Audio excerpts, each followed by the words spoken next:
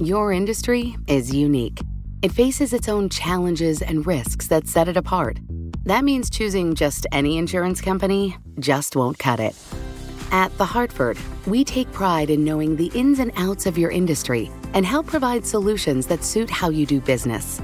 From liability and property insurance to workers' comp and more. At The Hartford, we don't just talk about specialization, we live it. Learn how The Hartford can help your business at thehartford.com. What could you do if your data was working for you and not against you?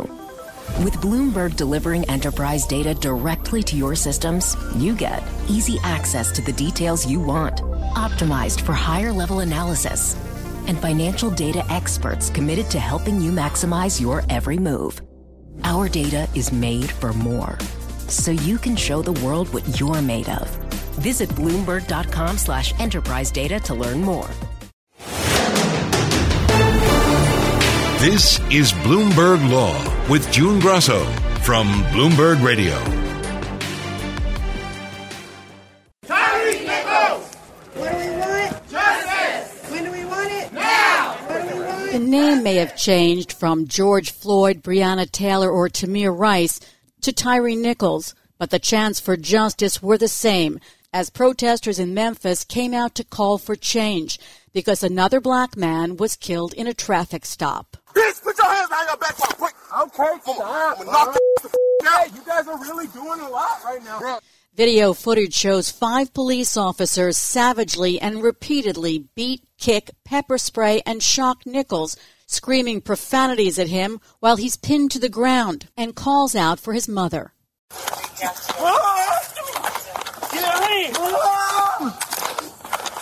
Mom! Nichols is then propped against a car, bloodied and handcuffed, until a stretcher is finally brought more than 20 minutes later. He died in the hospital 3 days later. The 5 black officers were fired and charged with murder, kidnapping, and other crimes. Their elite unit has been disbanded. My guest is David Harris, a professor at the University of Pittsburgh Law School and a leading authority on law enforcement and racial profiling. Obviously, this isn't the first time we've seen police turning a traffic stop into a deadly encounter. Why does this keep happening? Why aren't police learning from prior incidents? Well, there's so many answers to that, but number one, policing is hyper-localized in this country. Every department is its own little island, and so some are doing very well at any one time and some less so. Some learn some lessons and not others. More than that, we keep falling back into some of the same old traps as we have problems crop up. And you can trace the use of these specialized units that kind of get a set of instructions from police leadership or even politicians. Go out there and get those bad guys. We'll back you up. And we're surprised when a catastrophe like this occurs. Number 3, we are still, sad to say, training police in a way that gives them the feeling that it's a war out there. And that's the culture they're all steeped in. And when you do that, war has casualties. And, you hold this Scorpion unit or whatever unit in your own city up for public acclaim and look at all the good they're doing. Are we really surprised? You can send out a specialized unit and say, we're going to focus on these racers and things like that, the people who are making interstate highways into their private racetracks and doing it through neighborhoods. But this kind of thing, this use of force is just off the charts and yet far too common. It's hard to watch this. When you look at it, do you see what went wrong or did everything go wrong from the start? Well, we don't know exactly how it started, June. That's one of the things people need to keep in mind. We don't know what happened before the action that we first see in these horrifying videos. And at that point, it's already underway. They're pulling this man out of his car with an amount of force and a kind of almost anger, screaming at him and so forth. That seems hard to justify. We just don't know why it happened. But as far as what goes wrong, you can point to a number of different things. I would just hit a couple, and that is number one, when force is used, it has to be used in a way that is completely justified. And officers are highly trained in what that means, what it looks like. They clearly stepped over the line here. I don't think there's any doubt about that. But not one of these officers said to another one, okay, I think we got this. We don't need that. You know, there were any number of points in which somebody should have said enough.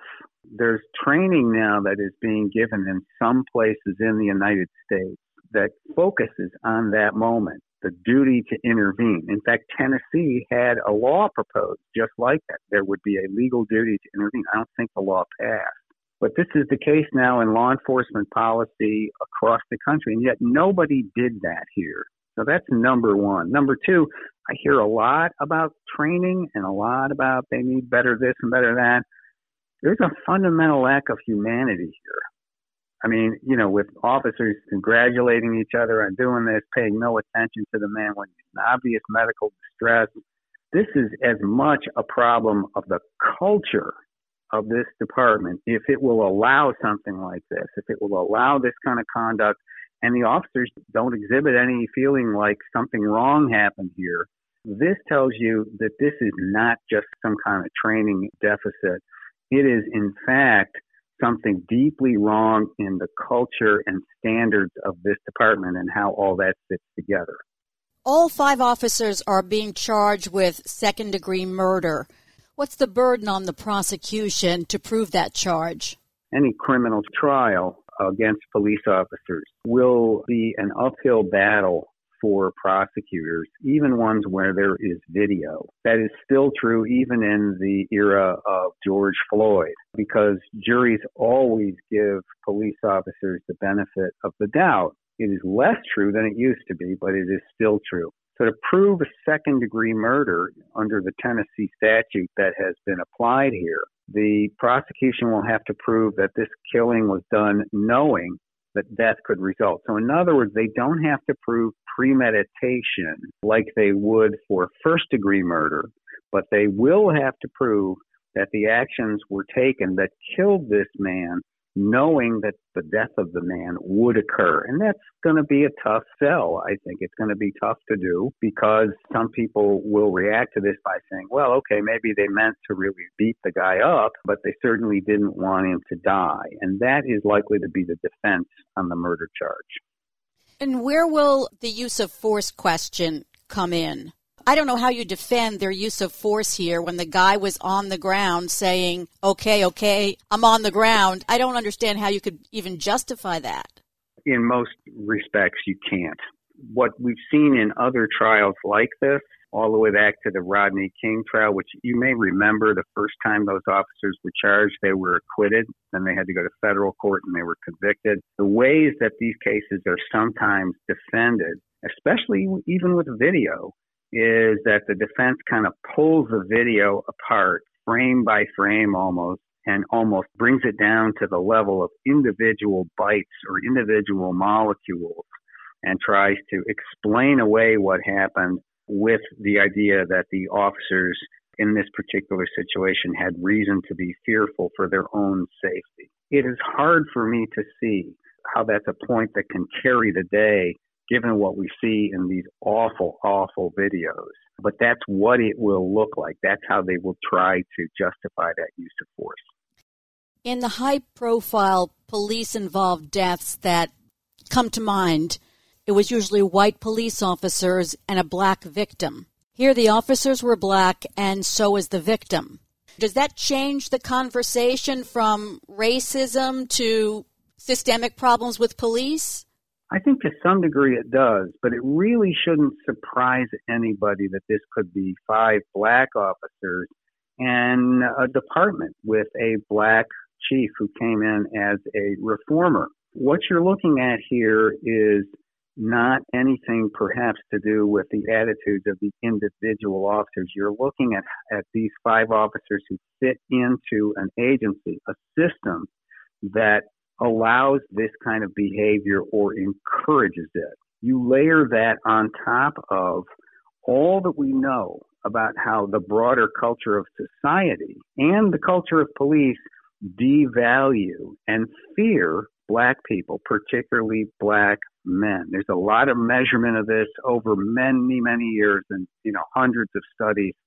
People look at black people as sources of violence and criminality and danger. You put all that together, black people are breathing in that same cultural air. And it isn't really a surprise that people within that police department who have been praised for their actions out on the street, even if their own communities were complaining that a lot of heavy-handed tactics going on out here. We don't like this. It's no surprise that it ends up like this, even if all the officers are black. It is the culture and the operations of that police department that allows this kind of conduct to happen. And they're part of that structure too, whether they're white or black or something else. How do you think the police department handled this here? Because within 2 weeks, the officers had been fired. Within 3 weeks, all had been charged with second-degree murder. And then, the police chief condemned their actions, and then they released the video. What do you think of the police department's response after the incident? After the incident, especially knowing that there was video and what it would show, because they knew it before the public saw it, they reacted in a way that was appropriate and relatively swift. I've been working in this area for long enough that I can remember very easily. The police department and the district attorney would kind of put the clamps on this, put out no information. We're just doing an investigation. You got to give us time. And months and months later, there'd be some kind of an announcement on a Friday afternoon. They know that the public won't stand for that anymore. So that represents an important change, not just in Memphis, but in a lot of places. We know that they do not do that like they used to, though it goes on still sometimes. The problem is not in their reaction to it. The problem is what led up to it. So the reaction all comes later, and that's good. They're off duty. They're criminally charged. It looks like an appropriate reaction. But we got to do what we need to do ahead of time so these things don't happen at all or they become just incredibly rare. And right now, it just keeps happening because we're not doing the things we need to do in order to stop it. We're putting out a specialized crime suppression unit, and we're telling them, go out there, do the thing, and we'll back you up, and we'll applaud you. And then we're surprised when things go terribly wrong like this. I wrote a whole book about an incident like this in Pittsburgh 10 years ago. So this isn't new. It isn't just Memphis. We have to stop reaching for answers like that lead to this place. We have to get away from the culture of fear and the culture of war as a way to do domestic policing. This isn't really a failure of training in that sense. They're doing exactly what they were trained to do. They're trained to go to war in their own communities. And that's what has to stop. We have to have a policing domestically that is about de-escalation, communication, all when we can do it. You can't do that in every situation. But right now it's about ask, tell, make. Force, I'm in charge, you're not. We scream at you, you do what we want, and we'll do to you what we want. That's what has to change. David, these police officers were wearing body cams and knew they were being filmed, and yet they still went ahead and did this. So have the body cams and the bystander videos changed anything? It has changed things. I think those are part of the reason, those cameras, that we frankly have the charges and that we have the officers dismissed. Other than the film, I don't think that would happen because it's simply untenable. If that film is out there, and we know it's going to come to light at some point, it's untenable to just go about business as usual when you know the public is going to see that. And we've seen that in some important cases. I mean, think of that case with the man in South Carolina who was shot in the back as he was running away. This is a couple of years ago. The police officer had signed off on that saying, yeah, he did this, he did that, so I had to shoot him. That guy was going back on duty the next day, and then came the bystander cell phone video, and he's in prison for murder now. So it has changed a lot. What people need to understand is that it doesn't change everything. I think there was an expectation. Those cameras were sold to us as this will change everything in policing. And that's just not true. They only see what's in front of the lens. There are perspective biases that are involved. And if it's not turned on, like we know in this case, we don't know what happened before those cameras came on. It's still going to leave blank spots in the record. But what you see here is very, very important. It takes certain aspects of a confrontation, in many cases, away from being disputed. You know, you can argue about interpretation later, but you cannot argue that this guy wasn't beaten and beaten badly and beaten unnecessarily. And that is really fundamental and important. So cameras are not the silver bullet that has changed everything, but they have made a difference. I know that there's a lot of talk, and in fact, some cities have actually passed ordinances that police officers shouldn't be involved in traffic stops. Will that stop this, just to have the police officers not involved in any kind of traffic enforcement? Well, most of that action, and you're quite right, there's a move toward that. It's still pretty early to see how much traction that has. But I do see in a number of cities, including in my own city, Pittsburgh, Philadelphia, across the state, that some cities and police departments are limiting police power to make certain kinds of stops. And then there are, a handful of jurisdictions that are creating separate non-police forces to do traffic enforcement. Will it stop this? Well, that latter kind, if it was not armed police, you certainly couldn't have a situation like this. But what all these efforts are designed to do, the challenge they are designed to meet, is number one, to minimize the chance that we'll have some kind of catastrophe like this, that some kind of routine traffic stop will turn into a disaster of this type. And number two, and this is actually more common, this is a terrible, terrible tragedy for Tyre and the man's family, but in the more common scenario, police are using traffic offenses just to stop people and investigate them when there is no evidence that they've done anything wrong.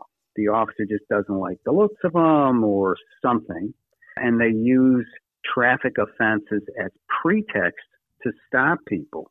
And where they do that, and it's very common across states and cities and towns, you see in the data, assuming the agency keeps the data, that this is something that is experienced disproportionately by people of color, black and brown people. What those efforts will do is not just minimize the chance of a catastrophe like this. What they will also do is stop police departments from interfering with drivers who happen to be black or brown because they think they're up to something. That kind of policing almost never recovers guns, almost never recovers other contraband, and is just an irritant that erodes the relationship between police and the people they're supposed to serve. Do they occasionally get a gun? Sure. Do they occasionally get some marijuana or maybe even something else? Of course they do. But it's an inefficient use of resources that has done damage to the relationship that we need between police and those they're supposed to serve.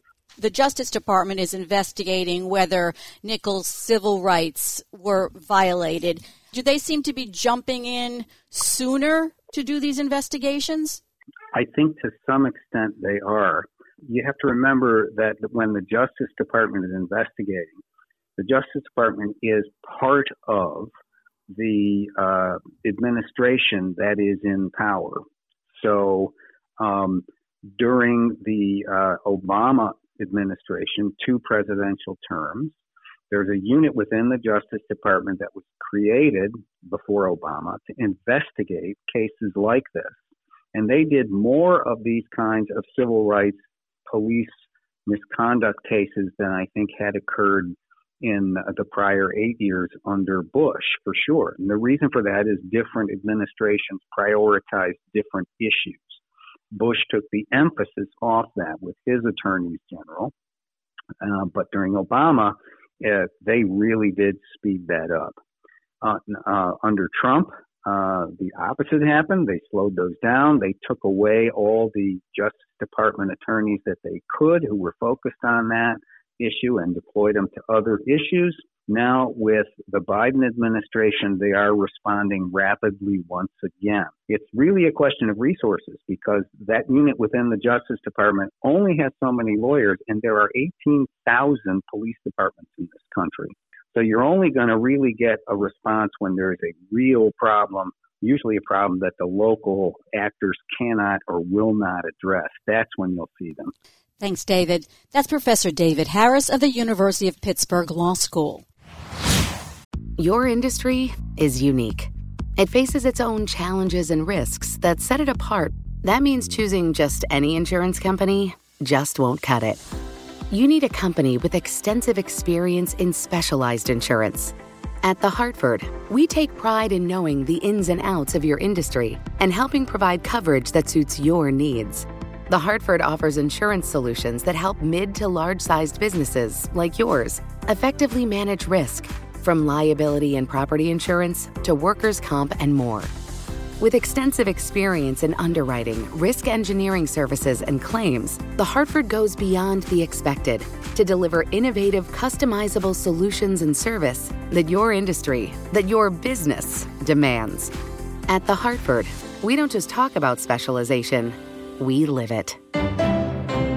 Learn how The Hartford can help your business at thehartford.com.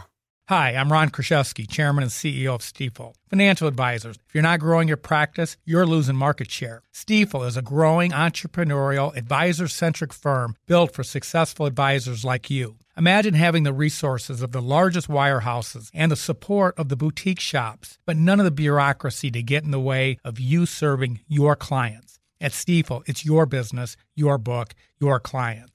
I always tell the advisors we're recruiting, I want you to come to Stifel and double or triple your business. Most of them laugh and shake their heads, but I'm serious. Don't take it from me. Take it from Stifel's #1 finish in J.D. Power's 2023 U.S. Financial Advisor Satisfaction Study. So there's a reason why 148 financial advisors joined Stifel last year. Come join us and find out why Stifel is the firm where success meets success. Visit www.choosestifel.com. Stifel Nicholas and Company Incorporated, member SIPC and NYSE. Elon Musk is no stranger to the witness stand. The billionaire has been nicknamed Teflon Elon for his ability to testify and escape unscathed. Musk took the stand in trials in Los Angeles in 2019 and in Delaware in 2021, and he won in both cases. Now, at a trial in San Francisco, Musk is defending the infamous tweets from 4.5 years ago about taking Tesla private with funding secured. Tesla investors contend the tweets amounted to lies that cost them big losses from wild stock price swings over a 10-day period before the plan was abandoned. Billions of dollars in damages are on the line. Just how effective was Musk on the stand this time around? Here to answer that question is Bloomberg legal reporter Joel Rosenblatt, who's been covering the trial. Joel, tell us about his demeanor on the stand and whether he interacted with the jurors at all. He interacted very much with the jurors, more than any witness I've seen, actually, in terms of eye contact and really, in his responses, indicating that he's talking to them and not just responding to attorneys. He was quiet. He was quieter than I expected. And he also was even muttering at times. I'm told by our star Tesla reporter and my colleague, Dana Hall, that he speaks like that's pretty normal.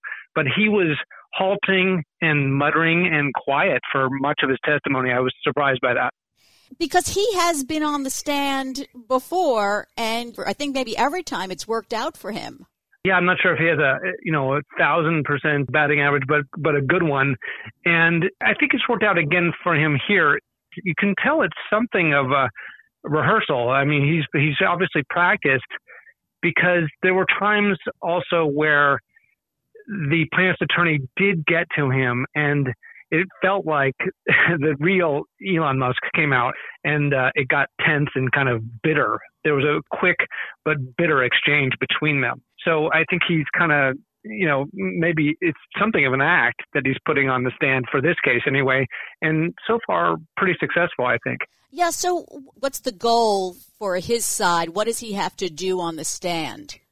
Right. Well, so he's accused of defrauding investors with his tweet in 2018, telling the world through a tweet that he was considering taking Tesla private. That's the exact word, considering, which is key. And the key part of the case is really the next sentence, in which he indicated that he has funding secured to do that. And that's the part that the SEC previously and now shareholders in the class action are saying was fraudulent. His goal is to prove that that's not the case, that it wasn't fraudulent at all. And he's done that by saying that he had the funding at his kind of fingertips.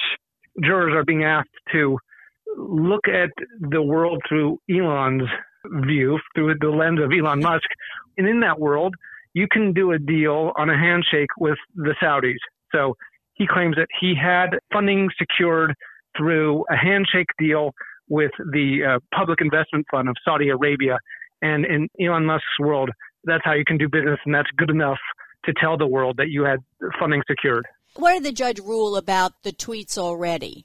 Well, June, you're familiar with summary judgment. So, right, this is a pretrial finding by the judge that the tweets were false, number one, and also reckless, right? So those are kind of two of the hurdles, two of the 4 to 5, depending on how you kind of count these things, hurdles that the shareholders have to clear in order to prove that he committed fraud.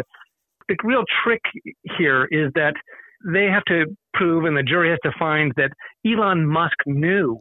He knew that the tweet was false, and he knew that it was reckless. In other words, not only did he know that it was false, but that he also knew it would be material to the shareholders, meaning, important to them or meaningful in their investment decisions. And he's saying, no, it wasn't false. I did have funding secured on sort of a handshake deal. Yeah, and there's kind of a logical, I think it's a confusing logical disconnect in the case, because he is saying he's not allowed to say this wasn't false because the judge has determined that it's false. But he is in effect saying it's false by saying, well, it wasn't untrue because for the reason you just said and I described earlier, he had the funding secured. He also injected something completely new into the trial that I think took the plaintiff's lawyers a bit by surprise, which is he said, not only that, I could divest myself of my privately held company, SpaceX, if needed, in order to fund a transaction to take Tesla private. And so that's another example of how, well, it was false according to the judge, but in my world, hardly untrue. So if he had the funding secured, according to him, why didn't he go through with taking Tesla private? We've yet to hear a good explanation of that, except that Tesla did issue a statement about 10 days later after the tweet in question, explaining why they're not going to. Essentially, Elon decided against it, is the explanation that we've heard in court. And he said on the stand that, he long contemplated taking Tesla private, but that there's benefits and drawbacks to both private and publicly held companies. In the end, he decided that he wasn't going to do it. The tweet, he keeps referring to the August 8th, I believe it is, 2018 tweet, in which he says, am considering taking Tesla private. They put a lot of emphasis on the word considering to mean that's something he was contemplating, not that he was going to do it. Some of the interesting things that I thought that you wrote about were he had all kinds of discussions with other billionaires, CEOs, and bank people about this? Yeah, the trial's been a real window. It has been a window into his world in which, he's operating, having dinner with, I mentioned, the governor from the Saudi Arabia's Public Investment Fund. He was there. The Saudis came here to Northern California to the factory. He's operating with Larry Ellison, all kinds of bankers and investors with holdings in Tesla. And so it's just this kind of rarefied, very wealthy world that he's operating in and that jurors have had a window onto. Were there any lighthearted moments or, any big reveals about him? Well, there was two that come to mind. One lighthearted moment was when the lawyer for the shareholders, just kind of confused, or he's got a lot of things in his mind, and turned in his questioning and referred to Elon Musk as Mr. Tweet. And I haven't done my own kind of research to determine this, but apparently that's kind of taken hold in the Twitterverse and the Twitter world and beyond, where I think he's now kind of taken on the name Mr. Tweet, or so I've heard. So that was one kind of light-hearted moment. And in those kinds of moments, he always kind of also turned it, not necessarily back on the lawyer, but turned it around in a way in which he kind of agrees that maybe that would be a good name for him. That was one light-hearted moment. Another kind of strange and darker moment, maybe by design, was when his own lawyer on cross-examination asked him about his childhood. He was, I think, born in South Africa, at least raised there until he emigrated to the United States. And the lawyer began to ask about his childhood, and he asked, how was your childhood? What was it like? And then he got very quiet. It almost seemed as if he was going to cry. And Elon Musk said, not good. And his own lawyer kind of was beginning to probe that, and it was just either really well rehearsed or something else kind of stranger, because Elon Musk didn't want to talk about that. He refused to. He didn't go any further. And that was a kind of a strange, intense moment. I don't know what that is about his childhood that was not good. It's hard to imagine that his lawyer didn't go over most aspects of his testimony with him, but you never know. Now, what about the jurors? Were they engaged, interested, captivated? I'm kind of like notoriously bad at reading juries. Most people are, I think. I'm glad to hear that, because I've gotten it wrong too many times to say, but I will say this about this jury. Most of them seem quite attentive, and many of them taking notes. It seems to me, of the juries I've watched, the most studious jury I've ever seen. They seem really to be listening very carefully. And how important is his testimony to the case against him? Does the case depend on his testimony? You and I have talked about the case, the criminal prosecution, which is quite different, of Elizabeth Holmes. But a similarity there, besides securities fraud, is, and let me be clear there, one's criminal in the case of Elizabeth Holmes, and Elon Musk faces civil liability. But the similarity there is that, like Elizabeth Holmes, when you have the defendant like that who takes the witness stand, the case just turns on that. I mean, there's a lot left in this case. There's a lot we're going to hear from many more experts. But it seems to me that when you have a named defendant of such notoriety, that when that person takes a stand, it seems like I think the case turns on that testimony. And it's a great question in this case in particular, because Elon Musk, his lawyers have done an interesting thing. They've used a lot more time than the plaintiff's lawyers on their cross-examination of him in particular. So they seem to be burning all of their time. They have 18 hours, I think, allotted to each side. And Musk's lawyers are using all of their time on cross-examinations, I think, to kind of turn the plaintiff's case against them immediately with each witness. And they did that. They've done that effectively, I think, and in particular with Elon Musk. Well, there's a lot more to go in this trial. Thanks so much, Joel. That's Bloomberg legal reporter Joel Rosenblatt. And that's it for this edition of the Bloomberg Law Show. Remember, you can always get the latest legal news on our Bloomberg Law podcast. You can find them on Apple Podcasts, Spotify, and at www.bloomberg.com/podcast/law. And remember to tune into the Bloomberg Law Show every weeknight at 10 p.m. Wall Street time. I'm June Grosso, and you're listening to Bloomberg. Your industry is unique. It faces its own challenges and risks that set it apart. That means choosing just any insurance company just won't cut it. At The Hartford, we take pride in knowing the ins and outs of your industry and help provide solutions that suit how you do business. From liability and property insurance to workers' comp and more. At The Hartford, we don't just talk about specialization, we live it. Learn how The Hartford can help your business at thehartford.com. Collaborate for a greener future at the Bloomberg Green Festival, a groundbreaking celebration of the thinkers, doers, and innovators leading the way. From design and culture to technology, science, and entertainment. Hear from inspirational speakers and immerse yourself in climate solutions. July 10th through 13th in Seattle. Title sponsor, Amazon. Official airline, Alaska Airlines. Get 20% off using promo code radio20 at BloombergLive.com/Green Festival.